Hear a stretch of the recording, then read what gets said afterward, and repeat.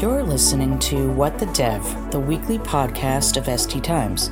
And now, here's Dave Rubenstein, Editor-in-Chief of ST Times. Hello, everyone. Yes, this is Dave Rubenstein with a special edition of the What the Dev podcast, as we have the run-up to the Low Code, No Code Developer Day event happening on April the 13th. So with me here today is Jason Barris. He's Senior Vice President of Developer Tools at Infragistics. How you doing, Jason?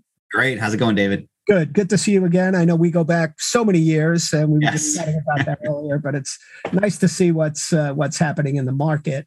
So one of the things we want to talk about, obviously, is the fact that the low-code space is picking up in activity. There's a lot of people looking for tools.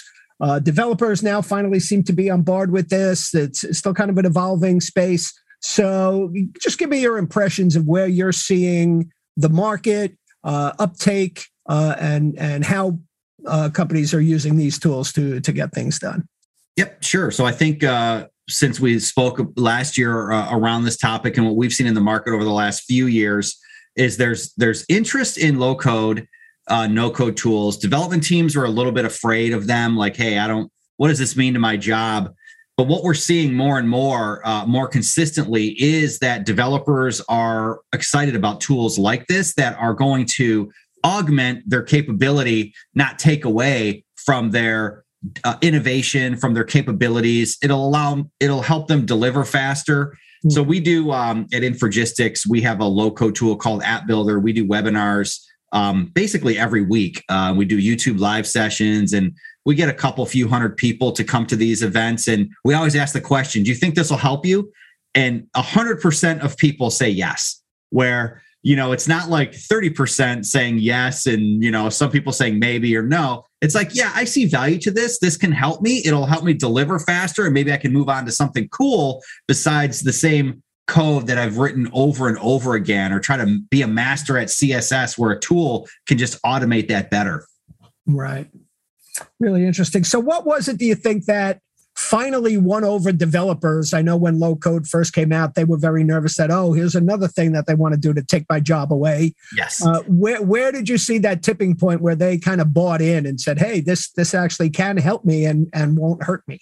I think there's probably two areas. One area that we're hyper focused on is that whatever you build in our low code tool, you will get production ready code that even your best developer would say, you know what, we can use this. We don't have to rewrite it. It's not spaghetti code. So we're delivering Blazor, Angular code. We're working on React and web component code now. So that's like one area where developers feel comfortable that this is actually going to be useful for me. And then the other area is maybe tools that don't deliver code, but they do deliver a user interface and connectivity to some data source that I don't want to become a master at some weird data source, but it did it automatically. And I can deliver a CRUD app maybe internally in a few hours, where it might take me 3 weeks to build the same thing by hand. So I think there's a couple tracks there that make tools like this relatively interesting to development teams, and especially development managers who don't want A+ highly priced developers just writing the same code or debugging code that maybe could have been automated and remove bugs from what gets output. So that's where we're seeing a little bit of a pickup, and I think more interest in these areas. Right. Now, looking at it from the quote unquote citizen developer standpoint, yep. I know at the beginning of the conversation about low code tooling, they were saying, well, this is something that those people are asking for. They're younger, they're familiar with coding, they kind of have some sense of being able to look at either HTML or some other kind of code and understand it.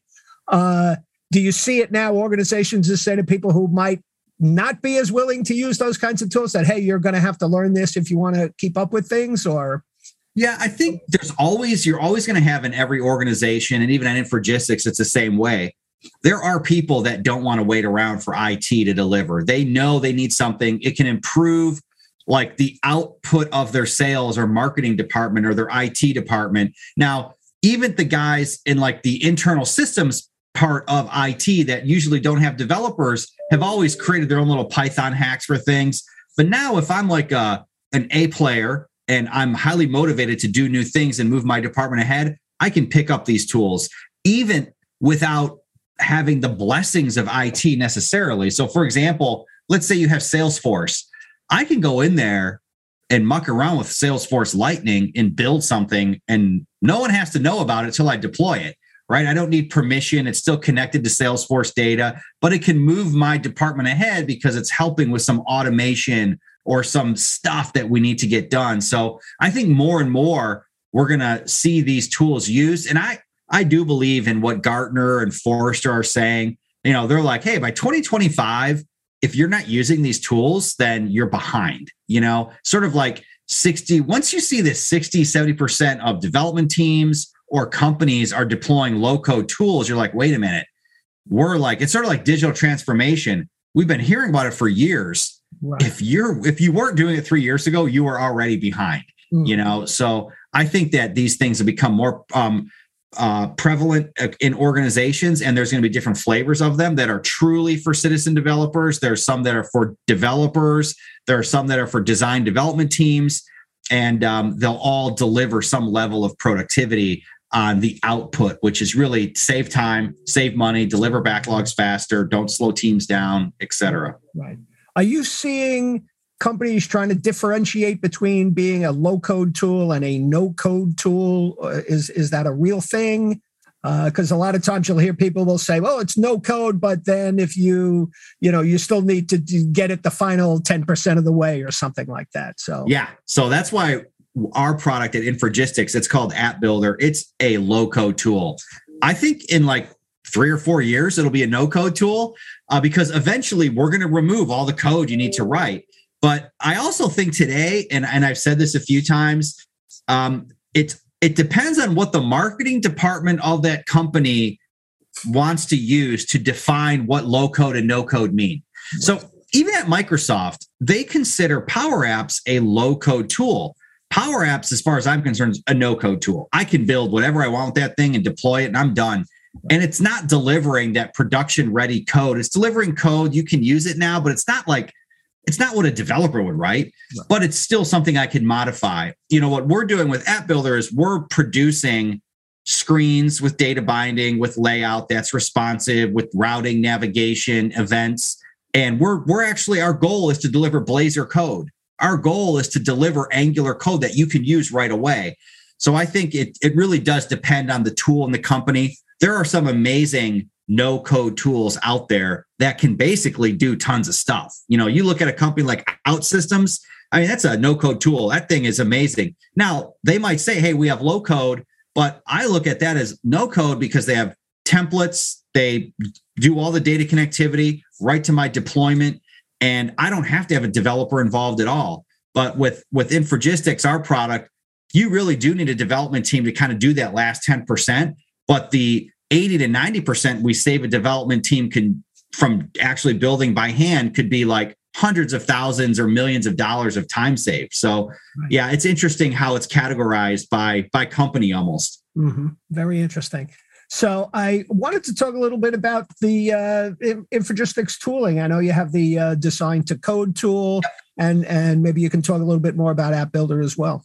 Yeah. So the App Builder was a product that we've had in the market now for probably about a year and a half. Before that, we had strictly something that was designed to code. And then we evolved it into this App Builder thing, which is more developer focused. But the cool thing is now we cover like both sides, the developer and the design house with App Builder, where you can have your design team working in Adobe XD, in Sketch, in Figma, and those designs will translate to our common model, which shows up in the App Builder, and then you can modify it more. You can do whatever you want, but ultimately you're getting real production ready code. So we're trying to say, hey, enterprise design team, you have rules in place, you have design systems in place. We're going to flow into that, allow you to keep using the tool that you love. And then when you do that handoff, like that developer handoff, where a lot of times this is where bugs occur, developers can't really reproduce what design teams built. We've smoothed that out significantly, where that design can go right into our App Builder, and developers can take that, they can generate code, they can continue to work on it. Maybe they continue to prototype with it. But the idea is not excluding designers, not excluding developers, bringing those teams together, because in the enterprise, that's really, really important, where they do want to have rules in place to deliver applications that fit the guidelines of the organization, and design teams are setting that. So we're trying to marry the best of both worlds. We think that the future of low code is really around unbelievable user experience, and 9 times out of 10, that's going to start with a design team, a UX team that's really focused on that area of looping customers in, customer feedback, and things like that. Right.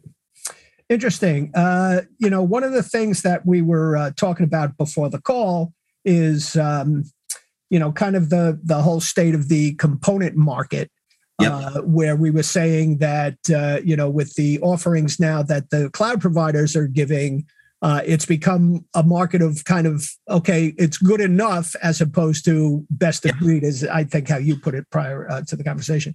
Yep.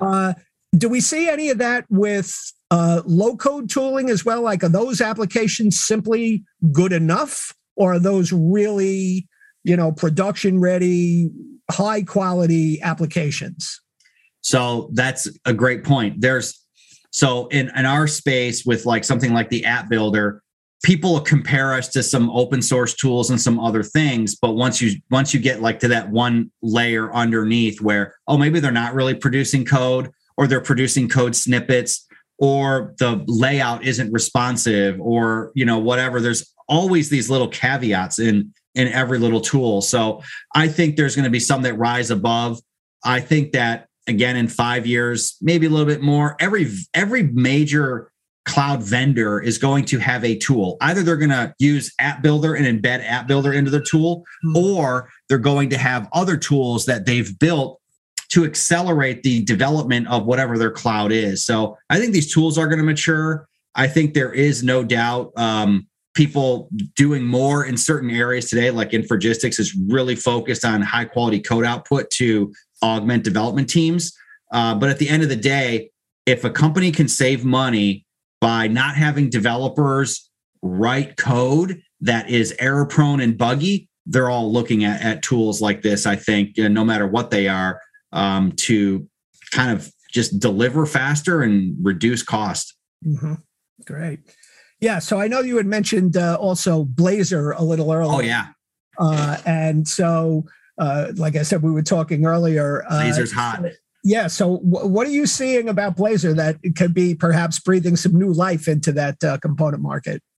Well, I'll give you an example. If I post a video on, Angular, it'll get, 1,000 views. If you post a video on Blazor, it'll get 10,000 views. Wow. Right. So it's just amazing the interest in Blazor. There is an enormous market of .NET developers, and they are all either trying to do something they're not comfortable with, like go to Angular, React, Vue, jQuery. They're maybe doing Windows Forms, WPF still. They need modern web. I think Blazor is the perfect on-ramp for any .NET developer to deliver amazing experiences in modern web. And so I think it's definitely massive interest at Infragistics from customers and prospects on Blazor, and the fact that App Builder kind of flows into delivering Blazor code where, hey, I can do this beautiful app and beautiful layout and it delivers Blazor. It's saving me 80% of the time. We see Blazor as a huge opportunity, and we're really excited because of the interest in the last, we saw interest last year, but ever since the .NET 6 release, and I think we're going to see the same bump with .NET 7 in November, Blazor as a framework keeps getting better, and it just drives more people to look at it and to take it more seriously. Mm-hmm. Very interesting. All right. So I just want to tell the folks listening that Infragistics, of course, will be a sponsor of the Low Code, No Code Developer Day. And if you come to the conference, they will have a lot of white papers and other collateral information and materials that you'll be able to download from their booth, their virtual booth at the virtual event. And we hope that you'll join us there and learn more about Infragistics. Jason, always a pleasure to talk to you, buddy. Yep. Thank you, David. I appreciate it. Well, try to stay warm there in freezing cold Michigan. But thank you. And hopefully we'll talk again soon. Take care. Thank you very much. All right. And to everybody who's listening today, again, I'm Dave Rubenstein, Editor-in-Chief of SD Times. So long for now.